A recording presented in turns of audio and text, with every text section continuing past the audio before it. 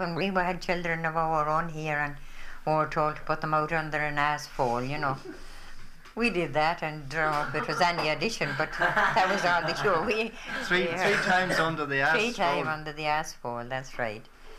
That and, cured whooping cough. It was supposed to help, that the whooping cough wouldn't be too severe, like, you know. That's for the child go around the pig crow with that, it's bridle through on his head. Yeah, that's for whooping cough. That's for the whooping cough. Well, how would that be done? Yeah, you get the child and bring it around where there's a pigsty. And throw the bridle of an ass in on its head, like down on its shoulders. And I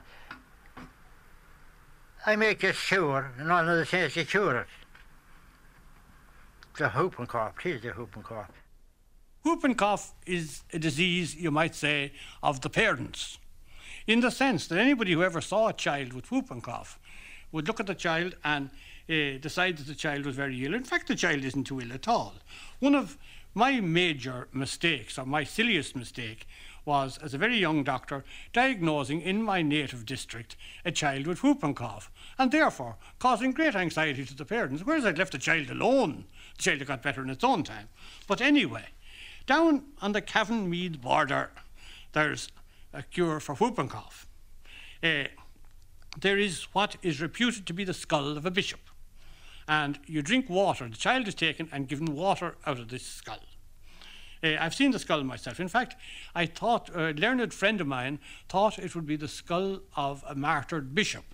So we went off and found it. And I took it off to my friend, a professor of anatomy, who was very good at such things. So he looked at the skull. Well, you say your man was 90. Well, this man wasn't 90. I could tell you that. He says, well, I knew that, I said, but what else could you tell me? I could, he says. I could tell you more about it. I could tell you, for instance, that he was a man about 55, but I could also tell you that he never wasn't a bishop. Now, look, I said, the Holy Ghost may leave indelible marks on the soul, but I didn't know it left marks on the skeleton. It didn't, he says. But they make queer fellows bishops sometimes in the Catholic Church, but they never make the village idiot a bishop. This fellow was the village idiot, look. They don't believe in those things anymore. People become more educated, like, and say there's more doctors there now than there were, like, and will they really believe in that thing? I say people that used to do that were possessed by the devil. Must be, because otherwise how could you do it, like? Well, it could be the other way around. You must have some power, sure. I think that's the exactly That says the devil, because it's harm they were doing all the time. Well, no, I don't. They claim that many people claim they've been cured. So I mean, it can't. A lot of people have become more enlightened altogether today. They don't believe in that class of stuff at all. If you had, we'll say, a disease there now, which would you prefer to go to, the quack or the doctor? Which would you go to first, anyhow? Well, if you were ill, would you go to the quack or to the doctor? John Hanlon's question is one that most of us would have no difficulty in answering. And yet in Ireland there are many rational, intelligent people who, in certain circumstances, would take the complaint first to the non-professional. And there are even more who, having first tried the doctor without apparent success, would, as a kind of last resort, go to the unqualified person who is supposed to have the cure. People in this second category may be found almost anywhere throughout the country. Well, I took this rash on my face, as I thought it was only a rash, and I went to the doctor, my local doctor. He told me it was dermatitis. I kept going for about twice a week for about 3 weeks, or a fortnight or 3 weeks, and a lot of people were telling me, local people were telling me that it must have been shingles. So I said to the doctor this day, it might be shingles, doctor, that I have. Oh, he said, not at all, it's just a bad dose of dermatitis. So he was giving me prescriptions and prescriptions for the yet. So some of the local lads about the town told me I was a fool, that I should go out to Kiwi Drum that has the cure. So I just went down to the creamery, the co-op, and got me unsalted butter. I was told I couldn't go out with butter, unsalted butter. And went out to Kiwi, and he asked me, he says, you're a very bad case with them. He asked me, did the doctor send me out? I said, not. I came out on my own. So he took the butter from me and went up to the room, and he spent about a quarter of an hour preparing it, and then he called me up to the room and he rubbed me all up and down the side of my face with this butter. I had it from the top of my head to the point of my chin. And he rubbed and he rubbed and he rubbed, I suppose, for 10 minutes at me. I thought I'd have fell before he was finished. Anyway, he said that was due, and he gave me a drink of Lucozade. And I went out, and before I went out, I said to him, it'll be a long time till I shave that face, Kiwi. This was on a Tuesday. No, he says that you could happen to shave it on Sunday. And I shaved it on Monday, and I went ahead after that, and wasn't a thing on me. Hughie Drum from near Killashandra in County Cavan, who worked that cure for shingles, is well over 80 years of age and is now an invalid. He told us how he makes the cure. Well, you see, you get a bit of bone salt and butter, and I drop a few drops of blood in it and give it to you, and off you went and rubbed it. So it was right as rain, hadn't come back. So Father Kelly, when he come here, he wouldn't give into it at all, and no time to come here for it needs to be shown. That's Father Kelly, there was in Kildallan here. So that's the whole mystery of it, but there were so many coming you couldn't stick up to it, you know.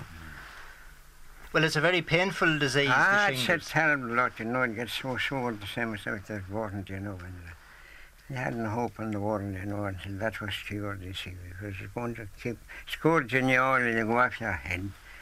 But once that was rubbed, you were finished. No trouble with you more.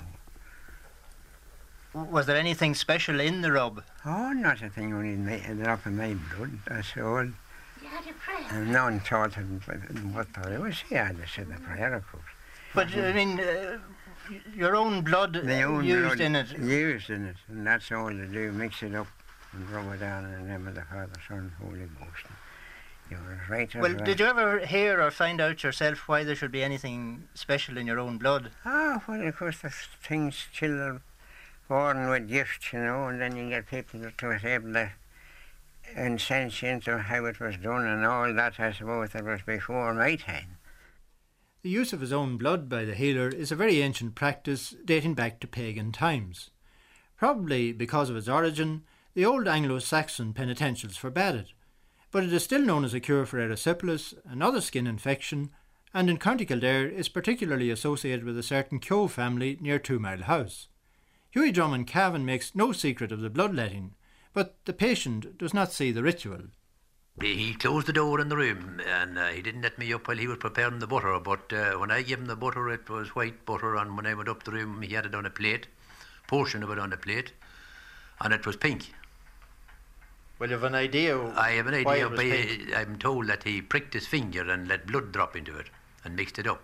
That's what I heard now from locals, that was the cure.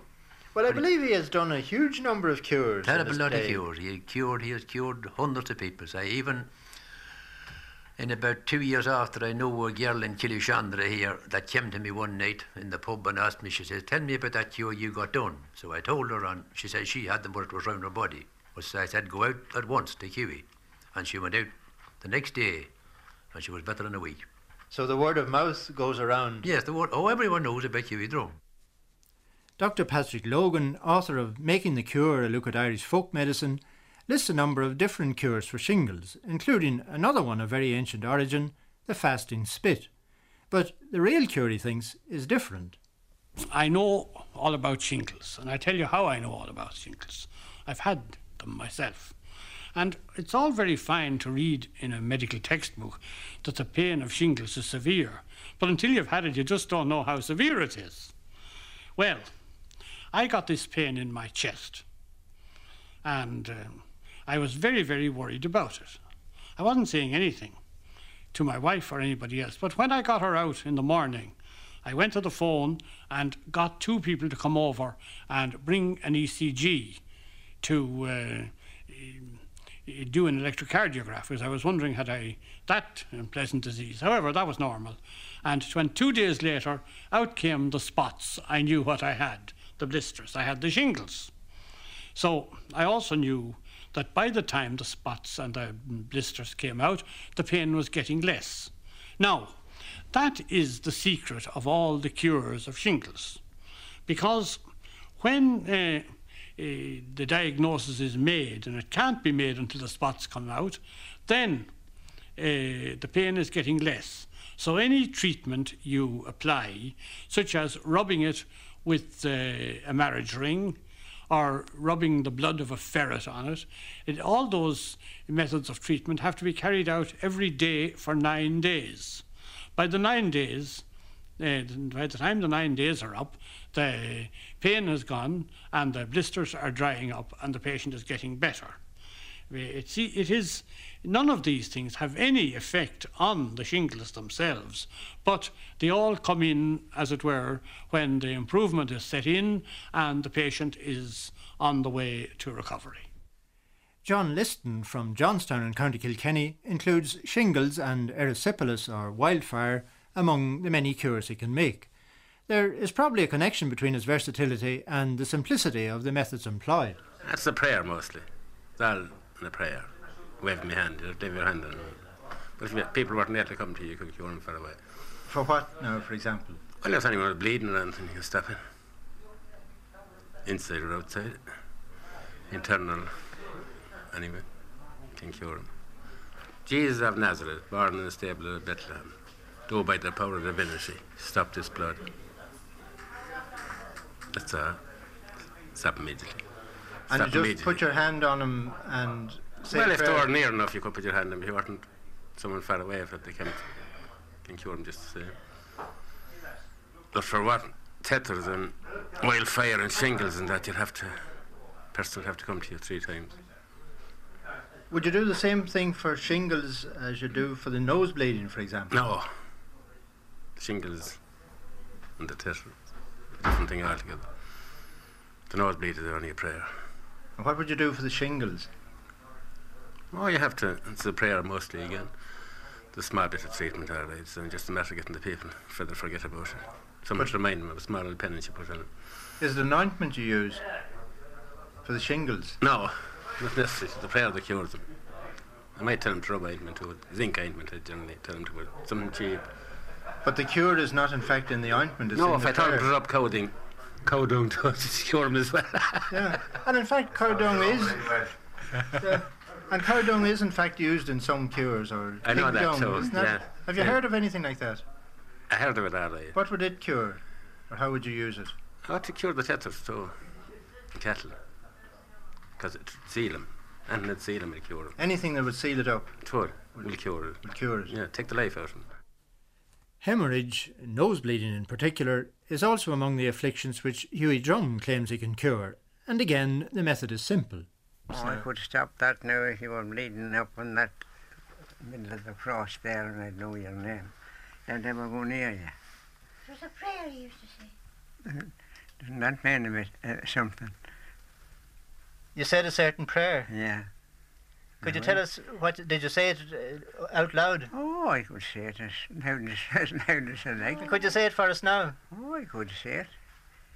When Jesus was born and baptized in the River Jordan, when Jesus came to the water was clean, water was good, Jesus commanded them, and the blood, and that's all you have got to do. You haven't to touch the person at all. What were the other cures you mentioned Oh, there? there was ones for burns and shit like that. What would you do for the burns? Oh, of course I could do a rub for them too, you know. Well, they'd be included, of course, nearly to an extent as well as the hemorrhage, you know. Oh, You would say the same prayer, would you? Well, no, I could lick the burn and it was finished. You'd lick the burn. And then Well, they how went did to you get the cures Oh, yourself? now it was handed down. He's a fun animal. Your father had them. Well, he hadn't Or your mother? Oh, some of the family had it anyway, you know. And I suppose that some of them said that good yet for the very few, nearly they're all dead, of course. Oh, they could Well, get- the thing about the burns, this apparently was a common thing. People who had the cure would lick the burn. lick the burn, yeah. Oh, yeah. Did that take some of the poison or some Oh, of the harm out of It it? took the whole soreness out of it. It withered away after that, dried up, you know. It took the whole pain out of it. That wasn't a hard job to do, to lick it. Burns, I'll tell you. When I came back to my native little town, in the glory of a newly acquired MB, I was minding the house at home, and somebody came looking for my mother, and he knew I was qualified, he knew I was a doctor, but it was my mother he was looking for. And when the family arrived home, he wanted some of her burn cure. Her burn cure consisted of a mixture of sheep's fat, 4 parts, beeswax, 1 part, smoothly heated and blended together smoothly, and made up in bandages, made like plaster of Paris bandages. That's put on the wound, on the burn, and it's covered up and left for the ritual 9 or 10 days. When it's taken off, the wound is, or the burn is cured. And the reason for this is no virtue in the beeswax or in the sheep suet. It's an airtight seal that prevents the raw surface being secondarily infected, which is the real problem in a burn. A sprain is a rather vague diagnosis even in orthodox medicine. In folk medicine it's vaguer still, but cures are common. And I had one performed on myself in Glangevlin, County Cavan some time ago by 82-year-old Michael Dolan. A strain of the heart or any strain I could cure. Is that so? Aye. Any Well, strain. no, I have a strain in my right hand there now. Could you do anything with that? I could, but not the day is what day? Monday. God, the day is the day for making. Monday and Thursday. So you could do something with it? I don't know. There now in the wrist. Does it look all right? No.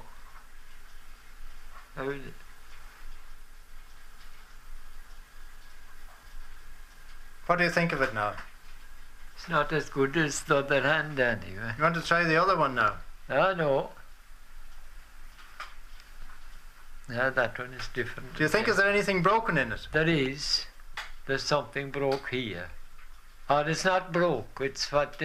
strained? It's what is strained or puffed. Why are you with a doctor? No, but I think I should go to one if you can't do something with it now. Well, if you go to a doctor, I'll do nothing for you. But I'll make the cure of it. I have to... There's a good many prayers. Where is me beads, man? You should know yourself for that. Well, hold on now, we have to get the beads. They're at the window. They're in the window. Give them to me. The woman. Have you to say a few prayers, Mickey? Aye. You say a prayer too, you'd say... Fair enough. Any particular one? There is. You'll have to say one Our Father to the Blessed Virgin. You can't be... These can't be listening to it. No, don't you people listen now. You'll have to say them out loud, Mickey. No. No, well, maybe if we say them out loud, they're gone out. Say Our Father, you. Our Father who art in heaven, hallowed be thy name, thy kingdom come, thy will be done on earth as it is in heaven. And after a lot of silent prayers, Michael Dolan told us about another part of the cure. If you weren't here, I could make it on a thread. Seven knots on the thread. I made now the cure of the strain of the heart not a week ago for a fella in Black Line. He was crippled with rheumatism or arthritis. And God, he tells me that he can walk without a stick, fly without a stick. And you could do this for this strain that I have in the wrist, even though I'm not here. As long as I made it for you. I know. If I can give you a strain and thread that you'll tie round your wrist and put it on in the name of the Blessed Virgin and Saint Martin and say Our Father, and that's all, and leave it on your hand. In the name of the Blessed Virgin and Saint Martin, put on to cure your strain, and it'll get better. But don't go to a doctor. I'll leave it someplace. Where'll I leave it? I'll leave it in the Glen pub for That's the very Thursday evening, please God. Another person from County Cavan who has a cure for sprain is Miss Margaret Miles from near Killashandra, and we met her and one of the patients she has treated. Like Mickey Dolan, she doesn't say the prayer for healing out loud, but she did tell us how she makes the cure. I rub it the way the blood flows, whatever way down to if it's in the ankle, I rub it down to the toenails, the way the blood flows down. And Then I say this prayer 9 times. Do you say it out loud? No, I say it to myself. And I rub it and I make the sign of the cross each time on the part affected. So inside of 9 days, they'll get better. And if it's, they have to bathe it in hot water, good hot water, and a bandage for support for some days, but it's always inside it. In fact, the doctor sent them here, time and again, that he could do nothing for them.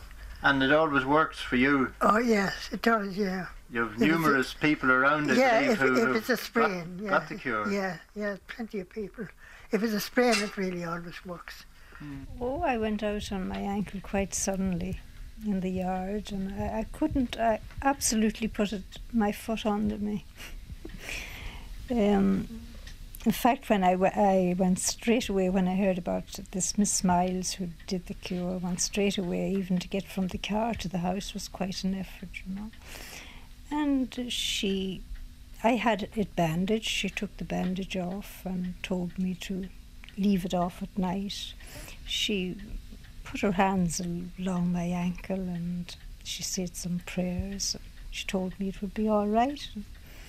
In 2 days it was practically back to normal. It was really I was crippled. I couldn't put my foot to the ground. I was amazed. Was there a bone out of place or anything like that, do you think? I would say so, because I really couldn't put any pressure on it at all. I had to crawl up the stairs to bed that night. I really went up on my knees up the stairs.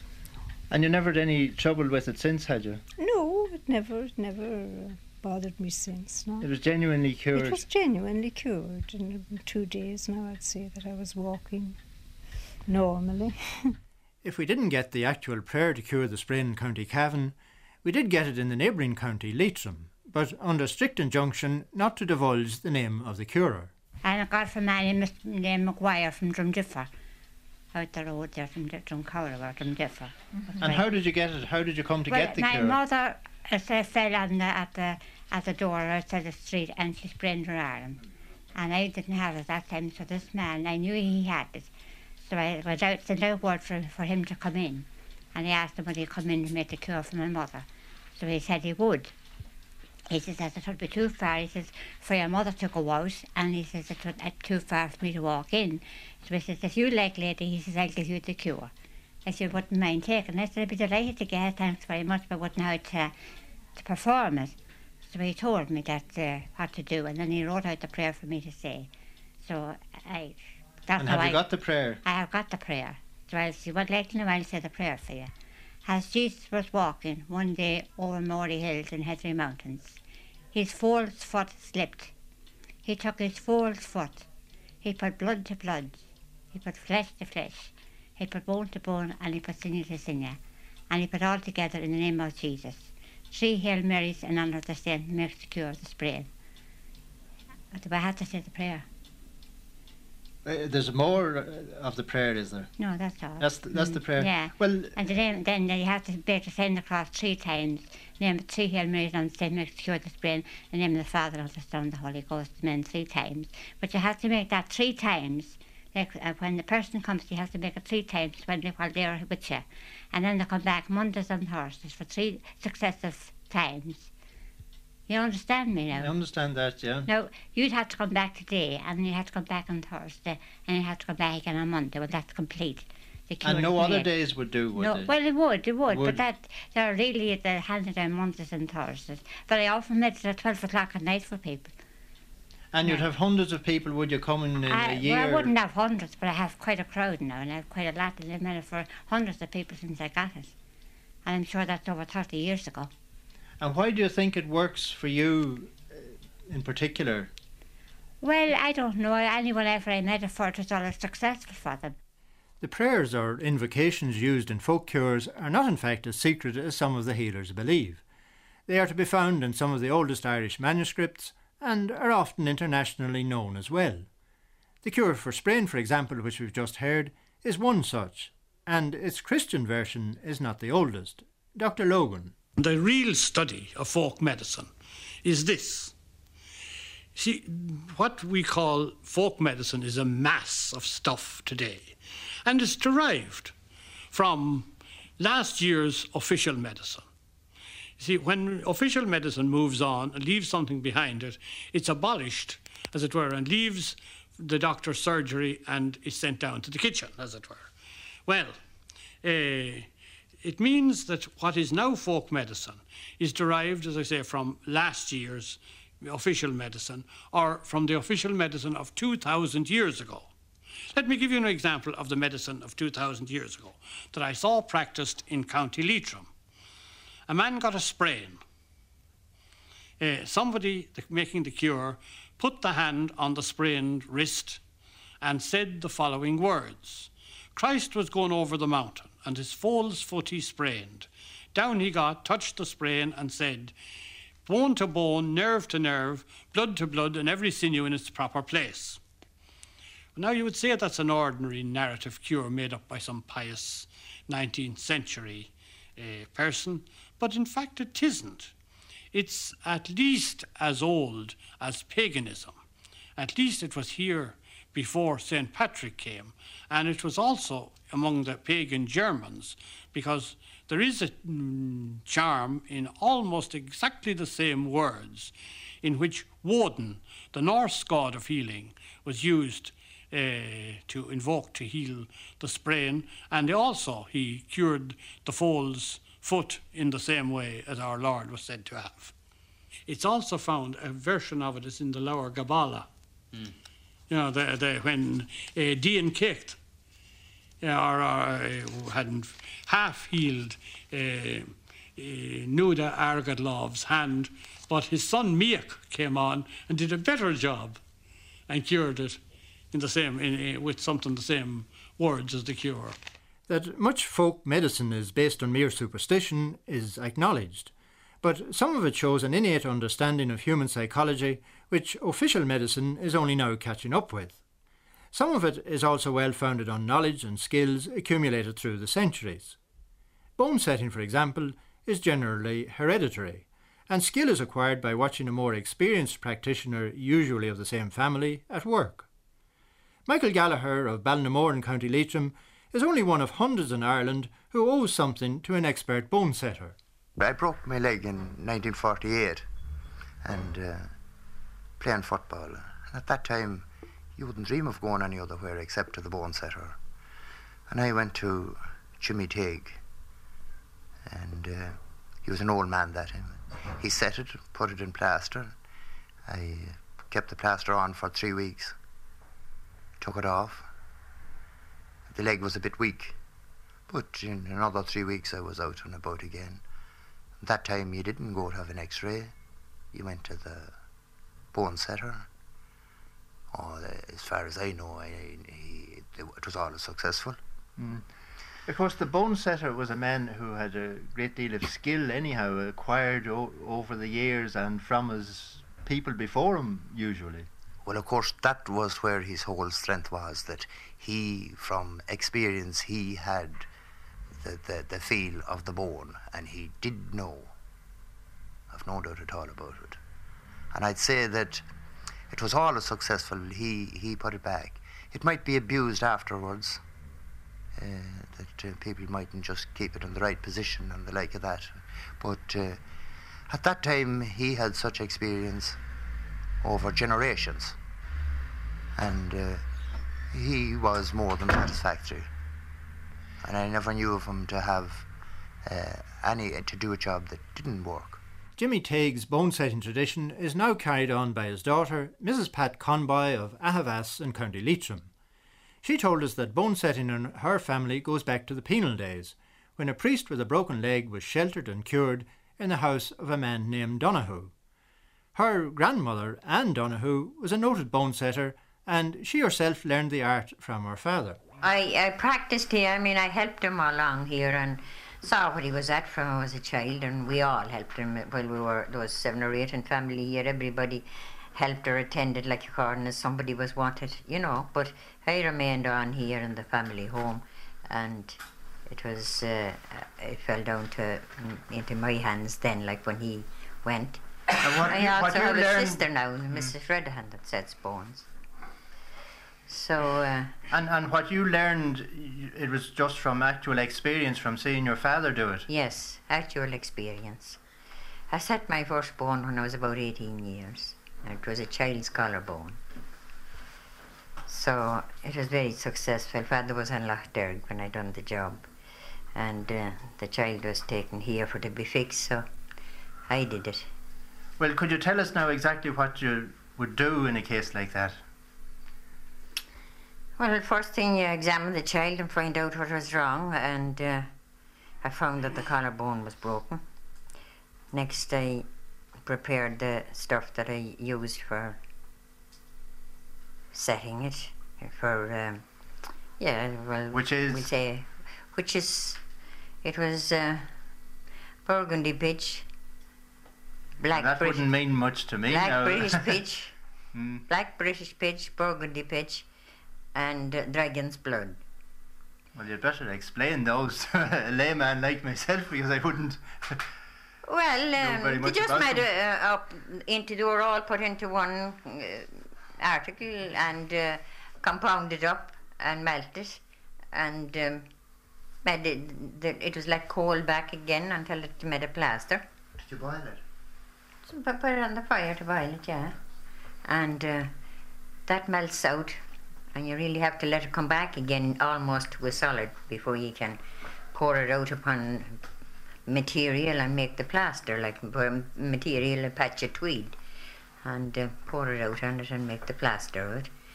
And so, it would set hard, would it? Oh, it sets not real solid, but an almost solid now. But in the meantime, you get at the bone then and set it. And I got somebody... What does that involve? Do you have to manipulate it with your hands? I got... the child's father, as a matter of fact, held the child by the body while I caught the arm up at the forearm here. And, or is this the forearm? The upper arm. The upper arm. And... near the shoulder. Yeah. I give it a long, straight pull out. What would you call that? Rectangle with the body. Straight out from the body. Straight out right from angles. the body, yeah. And I give it 2 or 3 kind of sudden checks, and I could find the little bone slip back, and then I chased it with my finger to see if the bone was in its place, that there wasn't a splinter or anything, and it just was there in its place.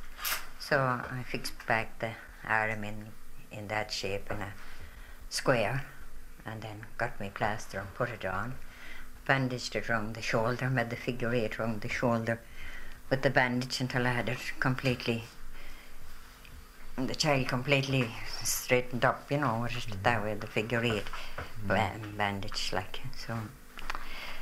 Would you say any prayers or anything at the same prayers. time? No, it's just manipulation of the arm and the bone. Yeah,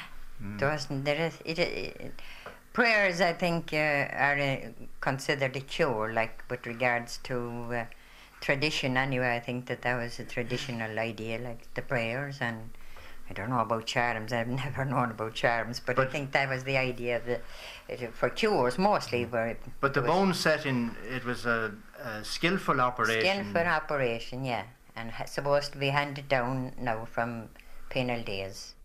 Like the bone setter, the healer who works with herbs usually has a lot of inherited knowledge also, and nowadays he may often make use of the facilities provided by the druggist and chemist. Walter Blair of Clodrum in County Cavan, who by the way is a member of the Church of Ireland, has cures for quite a number of complaints. And my cures is cures for gallstone and kidney troubles and gallbladder troubles. And I also have cures for piles, which is tablets I make up, and you take 2 or 3 each night for 14 or 15 nights for the cure if the pile cure. Yeah. And what do you do for the other ones? Well, what I do for the other ones, I make a bottle. It's a hard bottle I use. I get the stuff from London, from Broom and Shimmer's wholesale druggist and herbalist. And I import the stuff twice a year at considerable cost to make the bottles. for these cures. And the dose per day for the gallstones or kidney troubles is a small wine glass 3 times before meals. And these things that you get, how did you come to know about them? How did you get the cures? I got them from my mother. And she got them from old aunt's named Tilda Cathright, way back, I suppose, 100 years ago. And they still remain in the family from aunt to what was it called me mother, and then her son Walter has them now. There. And do you use herbs? Herbs for the kidney trouble, and I use stuff I buy in the chemist shop that I make up for the pile cures. And the herbs grow around the place here? Well, they did grow around the place at one time, but they got done away with to cattle being let into the ground where they grew, where I used to get them in bundles and save it the same as they had in London. But they have a better way of getting it. They chop it up and send it in packages chopped up. I'll show you the stuff, but I'll not tell you the name before you go. It's chopped up in what they call chopped up form, yeah, packed into bags. There are certain trade secrets that you don't. There are trade secrets that you don't disclose. Well, there is, yes, there is, yeah. Listeners may have noticed that many of those possessing cures are reluctant to divulge what they regard as secrets of the trade. Henry Ryan, for example, another Church of Ireland man whom we met in Walter Blair's house, has a cure for ringworm. And even though he makes use of material available from a chemist, he prefers not to say what it is. It's just a rub. Nice, you rub it nice and gentle. Well, can you tell us what it's made of? Oh, the ingredients. I wouldn't like to tell you what it's made of. What's that lad there? But it's a lotion, an ointment of some sort. Yes, it's an ointment. You make it up. A mixture. Yes, yes. And do you get it in the chemist shop? You get it in the chemist. Mm-hmm. Yes. And you mix it yourself then? Yes, yes. Oh, it went away to England. Perfect. It's a perfect cure. And well, of course, the ringworm isn't as common now as it used to be, is it, Henry? Oh, no. It was a sight years and years ago. We run out of polished tins, you know. We used to put in polished tins and we had to put in matchboxes. Well, of course, it's more or less under control now, and I suppose more and more people go to vets and doctors. And well, the Dr. McManus now, he used to send dozens to our house. He said he couldn't do a hit for them. Come down to our house for the cure. It's a perfect cure, is a claim most of the healers would make in maybe 90 cases out of 100. The doctors would argue that in the great majority of these cases, the ailment would get better anyhow. They would agree that the ritual involved in many of the cures is good psychology and reassuring to the patient, and that belief in the cure is all important. If people have faith in a cure, there's an air of mystery about it, there's an air of magic about it, there's an air of supernatural power about it. See, and isn't it far better to let them get the benefit of that, which must be a very considerable benefit? After all, I'd much rather be treated by the family doctor in 95 cases out of 100, or the old retainer, than a technician be injected with an antibiotic by a very highly qualified technician who just gave me the injection and went off about his business. There was no sympathy in that. So whatever its origins, pagan or Christian, whatever its basis in the medicine of the past, whatever it possesses of accumulated knowledge or layers of superstition, folk medicine, like official medicine, comes down fundamentally to a question of confidence. Professionals and non-professionals alike seem to be agreed on that. These rashes and things in people and wildfire and shingles, they're all nerves. And why they believe, if they believe that you're going to cure them, they will get cured. It's their own belief. It is a steadying of the nerves that cures all these things. It's just any supernatural power into it. Yes, exactly. It's all in the mind. So that if you can reassure the patient, if they have confidence, part of the cure. It is the whole lot of it. The whole lot of it. Yeah, it is the cure.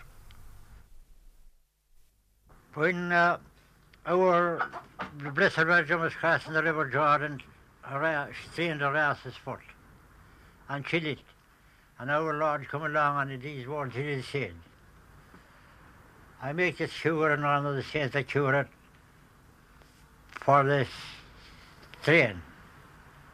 or an inch. She blessed herself, and it says blood to blood, bone to bone, and everything and muscle back to its own place. In honour of the saint that cures it, yes, now, and she rubbed her hands down upon the ass's foot where he had stayed. And it's all that cure, that's the cure of the wrench. In my youth, my father used to use this thing as a preventative for black leg. So it's garlic. It's grew like onions, like seed onions. And he got a bottle, a mixture from the chemist, Friar's Balsam they call it. He cut up this in this just as a dough, we say strips of onions, and mix it all up in an old tin. You come along and you get right up the base tail, the little sneak of a knife, and got this little cloth and slapped up to the horse. The blood had to be brought, and he slapped up this little message, little parcel, up to the court and left stand there for 24 hours. It had to be sold all around it. They had to be tied or strapped on right under the tail. Left stand there for 24 hours. No black leg anymore then. I make it on a string. I wouldn't go on a hand cattle because I'm afraid of cattle. I make it on a string like a bit of wool. And then I make it let I know that the wool will go around the animal's foot or body, whatever part of them is affected. And that's put tied around the animal. Just a piece of string? A piece of wool, Wool? No, would there be knots or anything on no, it? Knots. No, you could put knots if you wanted, but I never use knots. And then you can tie that around the animal's foot or around the body, whatever part the animal is affected. And then leave it on, then and take it off, then and bring it back, and I'd make it again like on the Monday or Thursday, and then leave it on and bring it back again. And the animal, I met it for an animal that fell out in that street. It was knocked down with a car. And the man that knocked him down had to pay the man that owned the cow for the price of the cow. And he said to me, Mary, he says, would you ever make the cure this brain for the cow? I say, I will. So I made the cure this brain, and the cow was brought up to a field and left in the field. And he sold the cow again, and he made money on the cow. Lameness, whatever the beast left his foot on the ground, you dig out the sand and turn it upside down, put the signs across on it. The next time you see that beast, he's all right. Perfect. Never see it to fail. Why do you think that is? Why does it work, do you think? It's a charm, I suppose. You think it's all in the prayer that you say? No, I haven't seen any prayer for that. No prayer at all? No. So, you can cut it with your penknife if you hadn't a spade or anything handy. I often kicked them up in my toe. Kick them up the toe of your bowl. Put the sign across and go away and forget about it. And all right the next time you see him. Never see it to fail. The point about the red flannel is this. It's believed, or was believed, in ancient Irish mythology to expel demons. So when the red flannel was put on, it expelled the demons of the pain or of the backache or whatever you had it. You'd notice in cows a piece of red cloth tied down the cow's tail. That protected the cow from the fairies or the evil eye or multitudes of other diseases. Or black leg, you could also tie a piece of red thread through the dewlap of the cow. Or even if you had a sprain yourself, you could get a red thread and tie it around it. And that would certainly cure the sprain. At least it would cure it as well as a lot of other things. Because the sprain would probably get better anyway. But the red flannel would certainly be a great help. But of course, all these things are solely due to the colour. You can even stretch the red a bit. You could get a piece of copper wire and put that through the dewlap of a cow, and that in its turn would cure black leg and a lot of other diseases in the cows. But the main reason for it, if you could call it a reason, I don't think you could, but after all, if you had a vague backache, it's going to get better anyway. But if the red flannel is put on and the back gets better, one thing follows the other, and you'll give the credit to the red flannel. Dr. Patrick Logan on the virtues of red flannel and of the colour red in general in Irish folk cures for animals. But as we've just heard, the red flannel is only one of innumerable materials used in making a cure. Here's another example from Dr. Logan's own area, Ballinamore in County Leitrim. For the foot rot, Foot rot in? Well, you were going to take a record, or... Yeah, in sheep, isn't it? Or cattle. Or cattle. Cattle or sheep. Yeah. Well, cattle or sheep. Is that a common thing around here? Oh, it's all over. I offered this children one of the St. Accused for such a man's beast that's naming who owns the beast. Do you see? Mm-hmm. Or the colour of her. To cure the foot rot. Would you have to see it? You have animal to see it. But would you have the animal beside you when you're No. doing it? No, you needn't have the animal there. Could be in so- America. Yes. Well, then you cut 10 herbs, 10 dandelions with a black handle knife and just lay them where they're cut. 9 of them. Lay them where you cut them.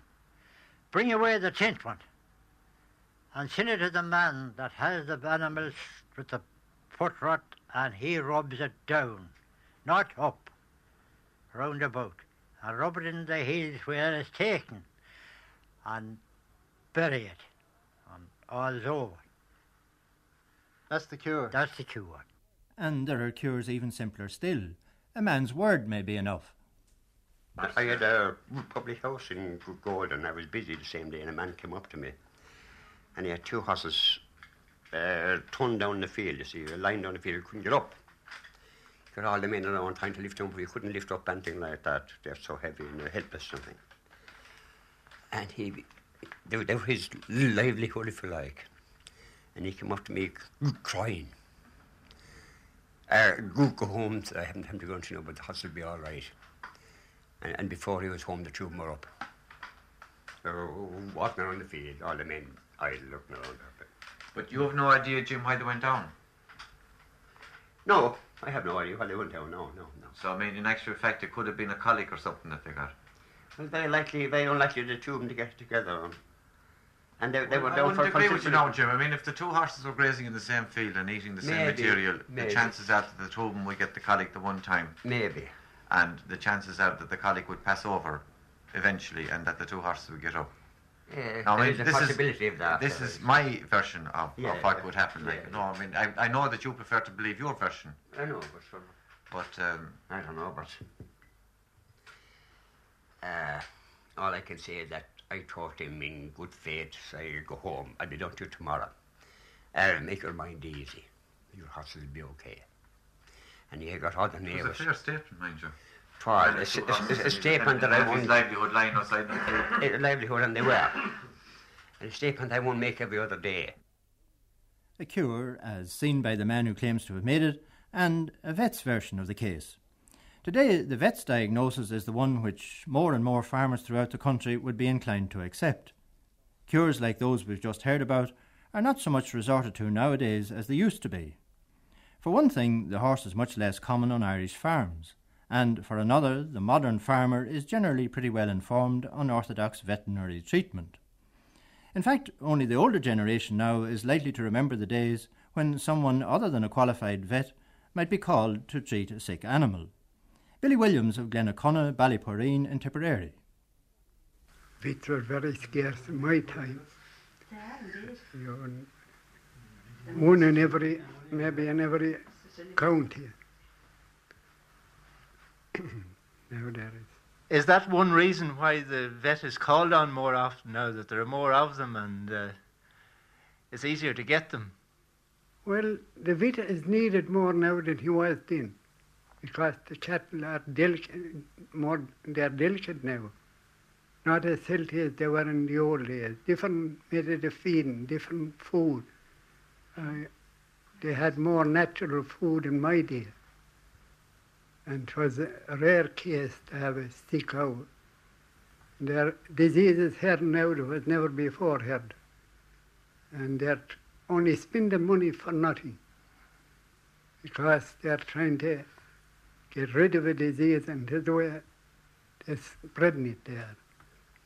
Well, what sort of diseases would there be now that there wouldn't be in the old days? Well, TB wouldn't, or brucellosis wasn't much in my day. But maybe it was there, they just didn't know about it, or they called it something else. Well, the cows remained with the farmer.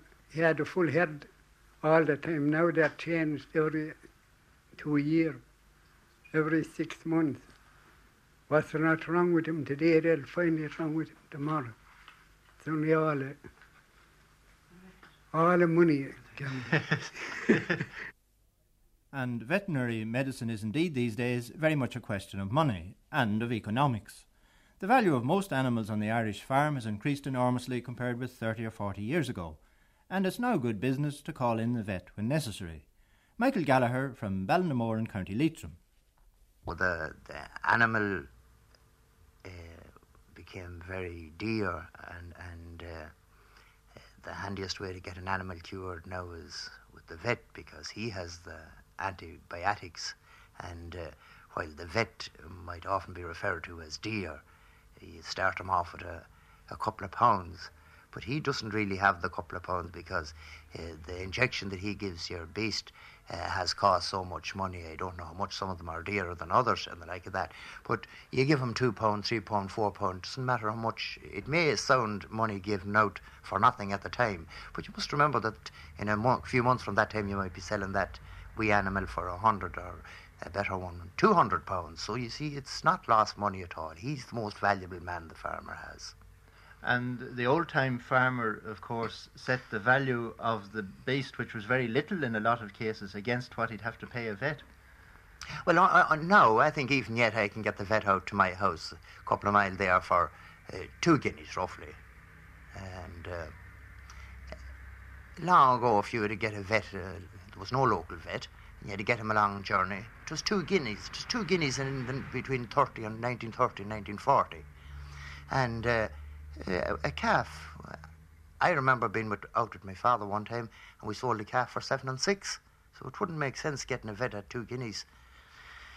I do remember to see 7 calves born in the spring of around 1936 or 37, and every one of them died. And the price of the whole lot of them together would hardly have paid the vet for 1 or 2 calls. What sort of things are cured in animals nowadays? Well, of course, there are a lot of farmers that have great general knowledge of diseases and things like that. And there are various things like colics, scald in the foot rot is I'd say the modern name. Lashabula, they called it long ago. And there was a cure made for that, but you'd just want a good imagination to know that it would cure. But then it did cure. A lot of people would tell you it did. I never saw it actually working on a beast. In the old days, many animal cures were performed by the blacksmith or farrier. And Sir Jonah Barrington, in his personal sketches published in the early part of the last century, says that the farriers and old women performed, either on man or beast, 20 cures for 1 achieved by the doctors and apothecaries. Well, one blacksmith I met about 8 years ago near Carrickmacross claimed that every blacksmith had 7 cures of right, and he himself had remedies for rickets, erysipelas and chilblains. These powers probably derived in the folk mind from the farrier's obvious control over such elements as fire and metals. However, the last blacksmith I met, John Hanlon of Ballyporeen, made no such claims. But then he's only a part-time farrier. Well, they claim it was something that was transmitted to them, but I wouldn't believe that. I'd say they were only chancing their arms. Because, like, when there weren't any vets there, they had to try something. They used to dope horses, and the tanglers, the travelling people used to dope horses and sell them, and, like, because the man was saying there a minute ago. But otherwise, well, apart from that, they had cures for ring bones and side bones and navicular disease and lots of diseases like that. They had cures all right for them. Did you ever see any of these cures being wrought, as they say? No, and I see horses fired and blistered. And what would they do that for? Well, if it's a horse would be after an injury, like they'd blister him, Horse with ring bones or side bones, they'd blister him, Or they'd fire them with irons, like, down the... Where they'd sand cracks now, they'd fire them, would burn them with an iron, up the side of the foot. the hoof, like up the side of the hoof. Wouldn't you think that would do more harm than good? Oh, no. It would actually encourage the growth above the cornet where the crack started between the hair and the hoof, like, you know. And if they were selling them then wouldn't they disguise that? They'd cover it up somehow? Well, you could cover it up all right, but well, really to grow down after 6 weeks anyhow itself, like when you start to grow, you know, the foot will grow away down and the crack will grow away with it. And the overgrowth then was being pared away all the time, so therefore you had to crack down like in about 6 weeks, 2 months. Nowadays, even the travelling people have become mechanised and don't have the number of horses they used to. But they, like the farriers, were skilled in horse doctoring, and in particular, they had the reputation of being able to make a broken-down horse belie his looks. Billy Williams. The right horse tangler, he could tell you as quite an animal here now, and guarantee it to be the quietest animal in South of Prairie or in Ireland.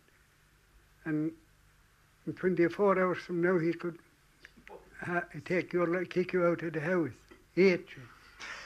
Well, how would he do that? Well, devilment, you were speaking about a charm, but I suppose he had a charm got from the devil or someone. Well, that means they'd file the teeth, wouldn't they, for one thing? Oh, that was... Make them look younger.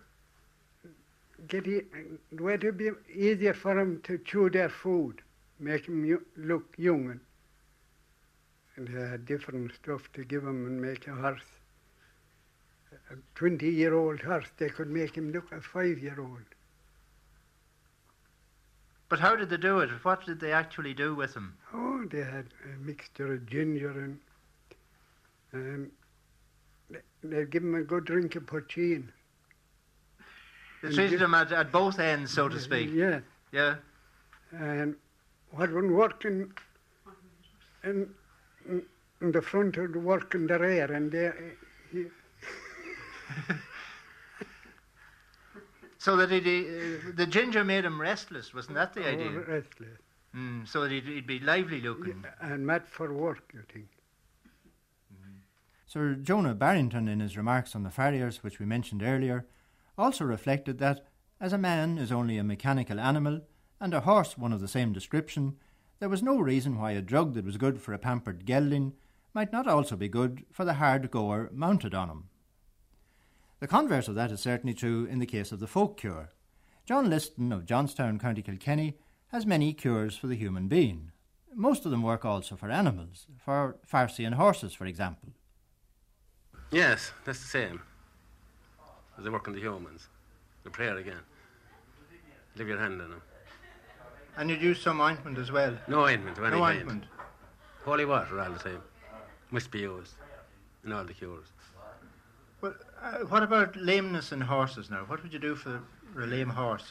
Well, it's farcy generally that have, you know, when you leave your hand on them. The mark of your fingers will stay in it. Paddy Norton, you heard of a cure for farcy too, did you? Yes, I did hear of a cure for farcy. I see it worked, I didn't hear it, but I see it worked. I see one man used to cure a wood prayer. He cured about 7 or 8 horses in my place now during my time. And I see another fella, he used to cure with woodbine, putting the woodbine in the horse's breast. He'd make the sign of the cross, I think, putting it in, and that way. Yeah. And there definitely was a cure. And I remember one time, there was a mare that a vis was attending.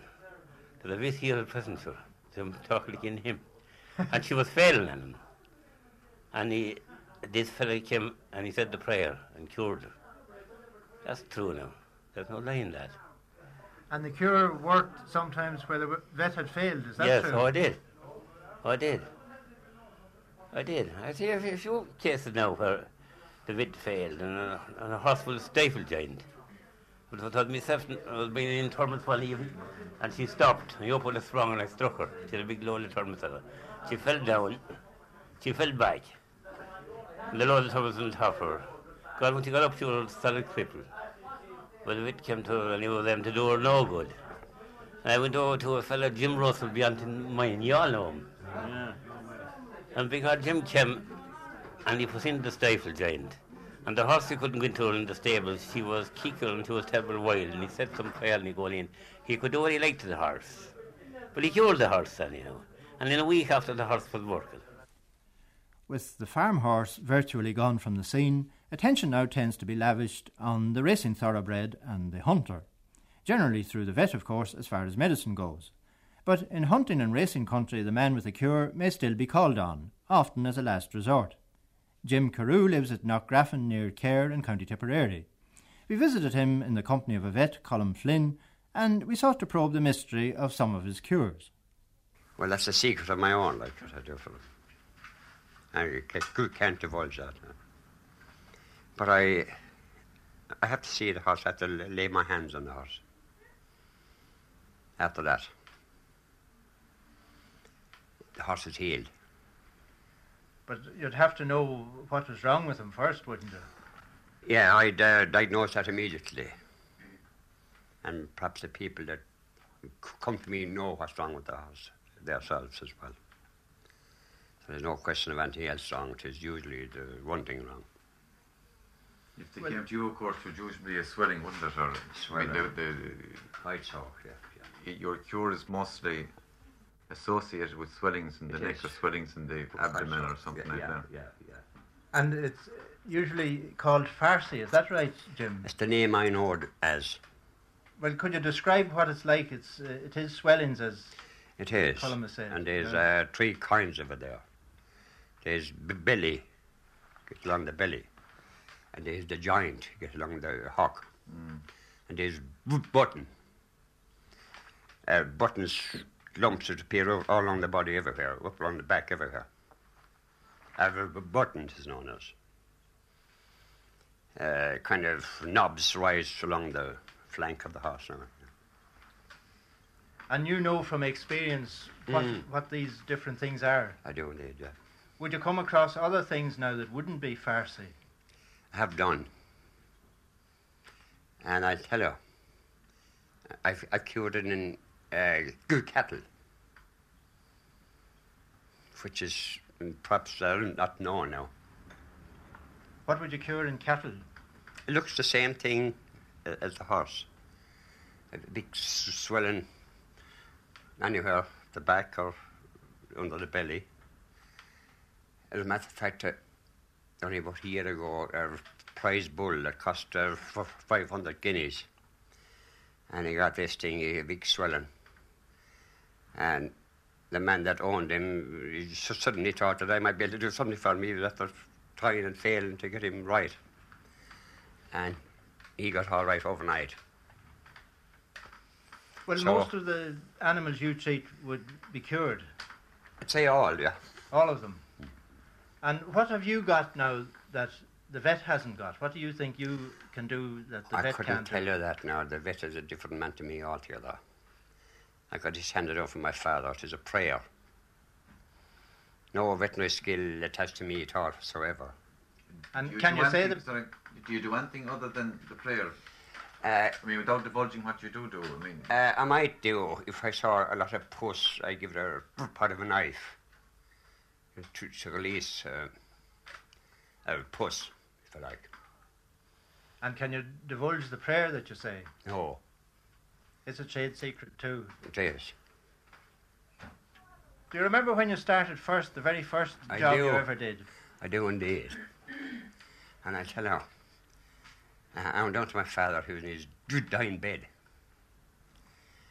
And he told me, he gave me the prayer.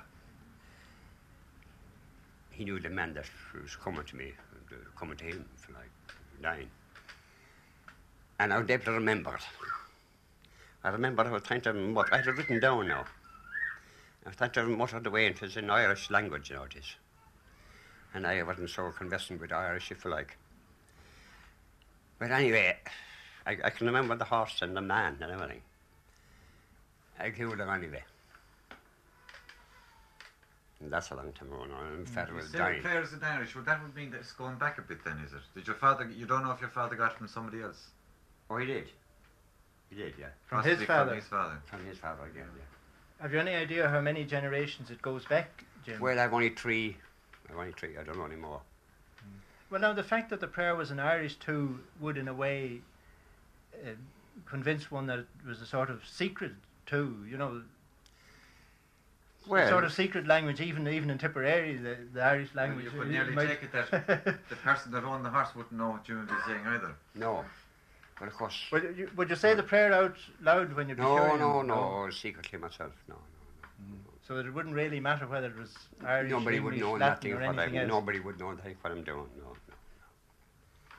Did you ever hear of a prayer to stop bleeding from the horning? My father had the cure for stopping bleeding. And he wasn't able to give it to me.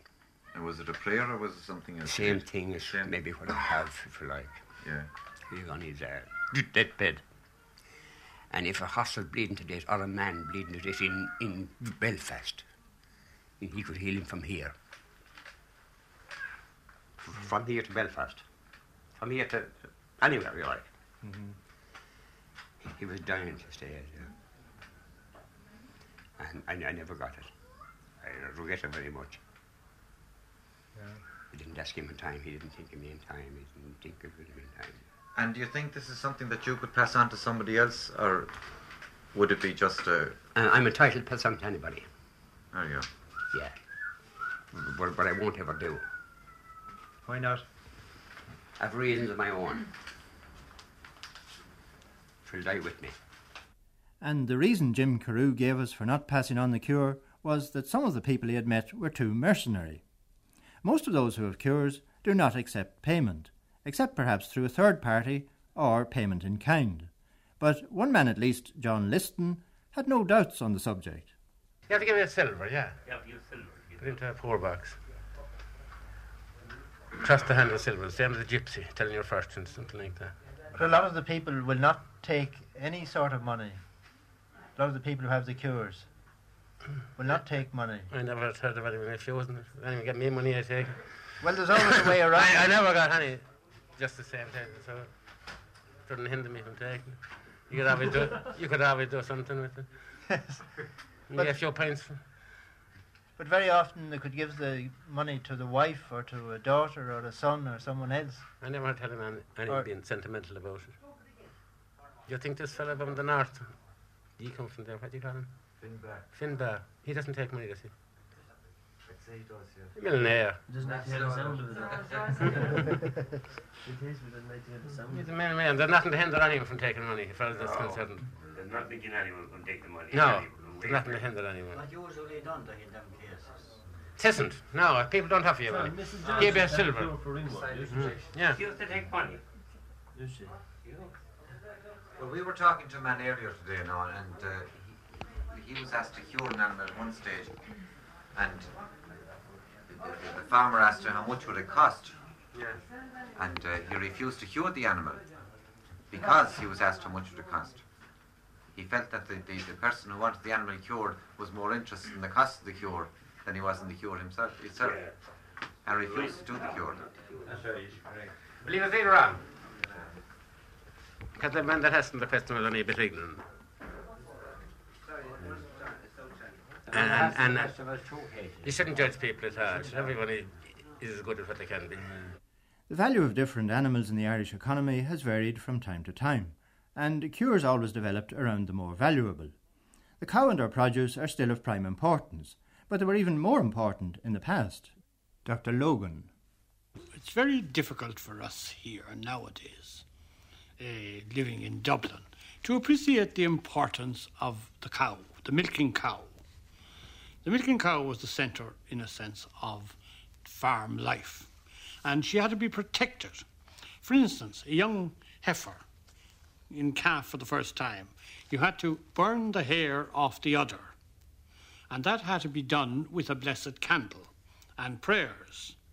But of more significance, perhaps, was when the cow had calved, there was a ritual about that. The cow was, after she had calved, a lighted candle was placed on her back, then under the belly and backward through the legs, saying prayers. And this was carried out by the woman of the house, who would be the person in charge of the cattle. Of course, cattle had to be protected from everything. I remember a man in my native village, and certain people wouldn't let him go in to look at their cattle. If they had bought a new cow, say, they wouldn't let him in to look at her because they said he had the evil eye. Now, the evil eye was a famous belief. It seemed to be very, very vague. People would never admit when you started to question them about it. But this man wouldn't be let in to look at the cattle anyway, just in case. You wouldn't take any chances on it. So that was one of the examples of protecting the cow. And of course, if you got a drink of milk and didn't say God bless the cow, or if you finished milking without dipping a finger in the milk and making the sign of the cross on the flank of the cow, you would be certainly suspect. Or if you had anything to do with the cow or came into a house when somebody was churning and didn't take a hand with the dash, everybody would say that this was suspect, that you were at least, or the best they'd say about you, that you were bad-mannered, but they might even say a lot worse. They might say you were trying to take the butter from them. In all folk medicine, one has to distinguish between the purely superstitious and what might have some rational explanation. And many cures and customs do apparently have a sound scientific basis.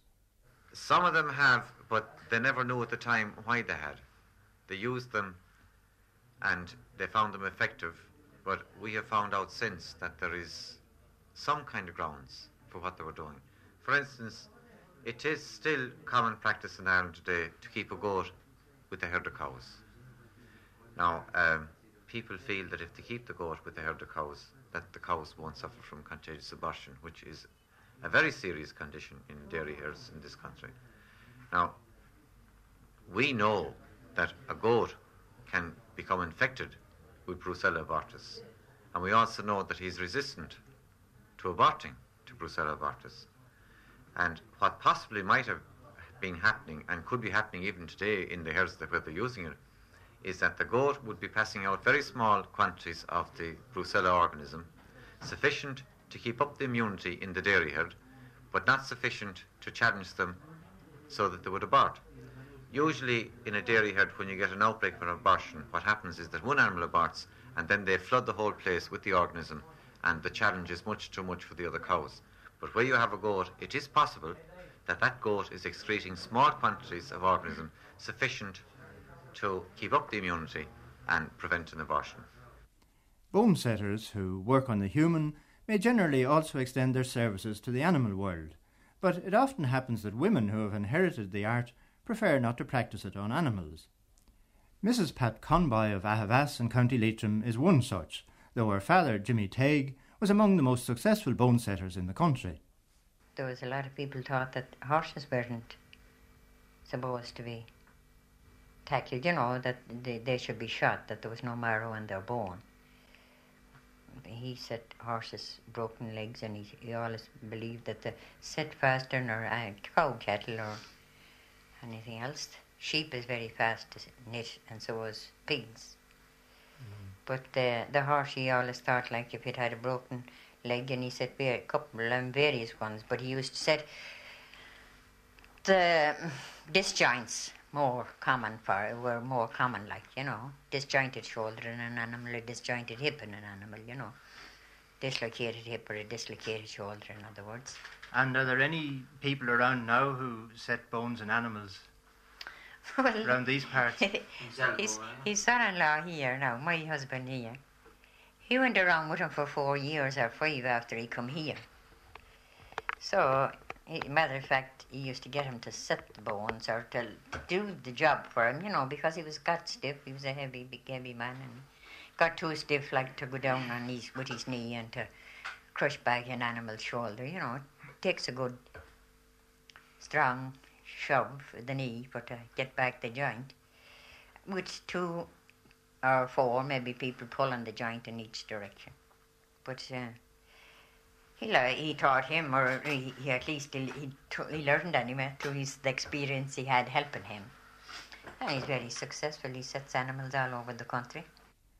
Surgery in folk medicine has usually been confined to dehorning and castration of cattle, and we put it to veterinary surgeon Colin Flynn that many of the methods used in the old days were rather crude. They were pretty crude, but of course they were the only thing they had at the time, and they were exercising their skill as best they could. This thing at the slip shoulder and incising it and putting a piece of black thorn, or we heard earlier on somebody put a woodbine into it, or something else. In actual fact, what they were doing was introducing an irritant to set up a state of inflammation, and this would increase the blood supply to the area and would increase the chances of the thing resolving itself. The same as putting a blister on it. Anything that would make an irritation, would increase the blood supply and would give it a better chance of getting better. It's much the same as a poultice or a massage or anything that's going to bring more blood into the scene will enhance the chances of getting a cure. Well, there were old methods of castration and dehorning which were pretty crude too, weren't they? Well, of course, there was only one method of dehorning, and that was that you had to become more powerful than the animal that you were trying to dehorn, and in other words, you had to knock it down, sit in it, and then chop the horns off it. And it's interesting in that there is, under the Diseases of Animals Act, there is a law that prohibits dehorning except under a general anaesthetic.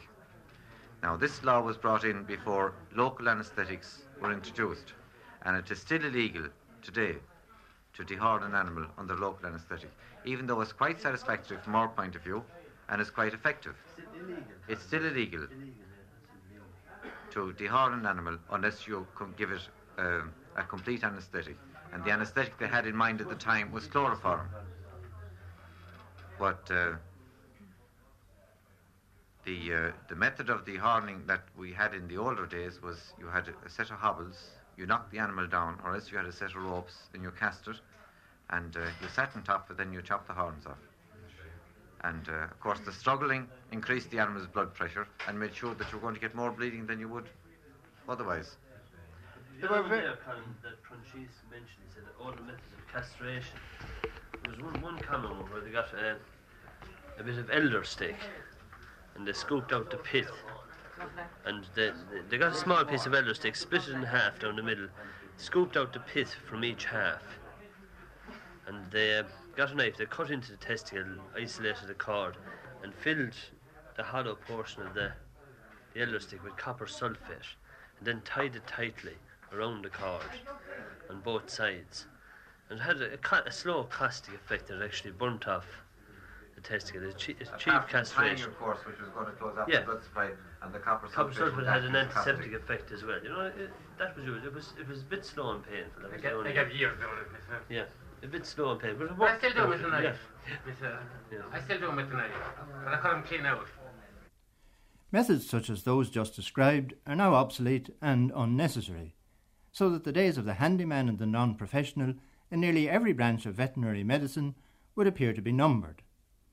Cures, no doubt, will continue to be done, but what with X-rays and the wonder drugs of modern science, the rites and rituals of so many of the folk cures are being outdone. All the magic and all the mystery now seem to be in the hands of the vets. I think they're very great men that I couldn't compete with at all.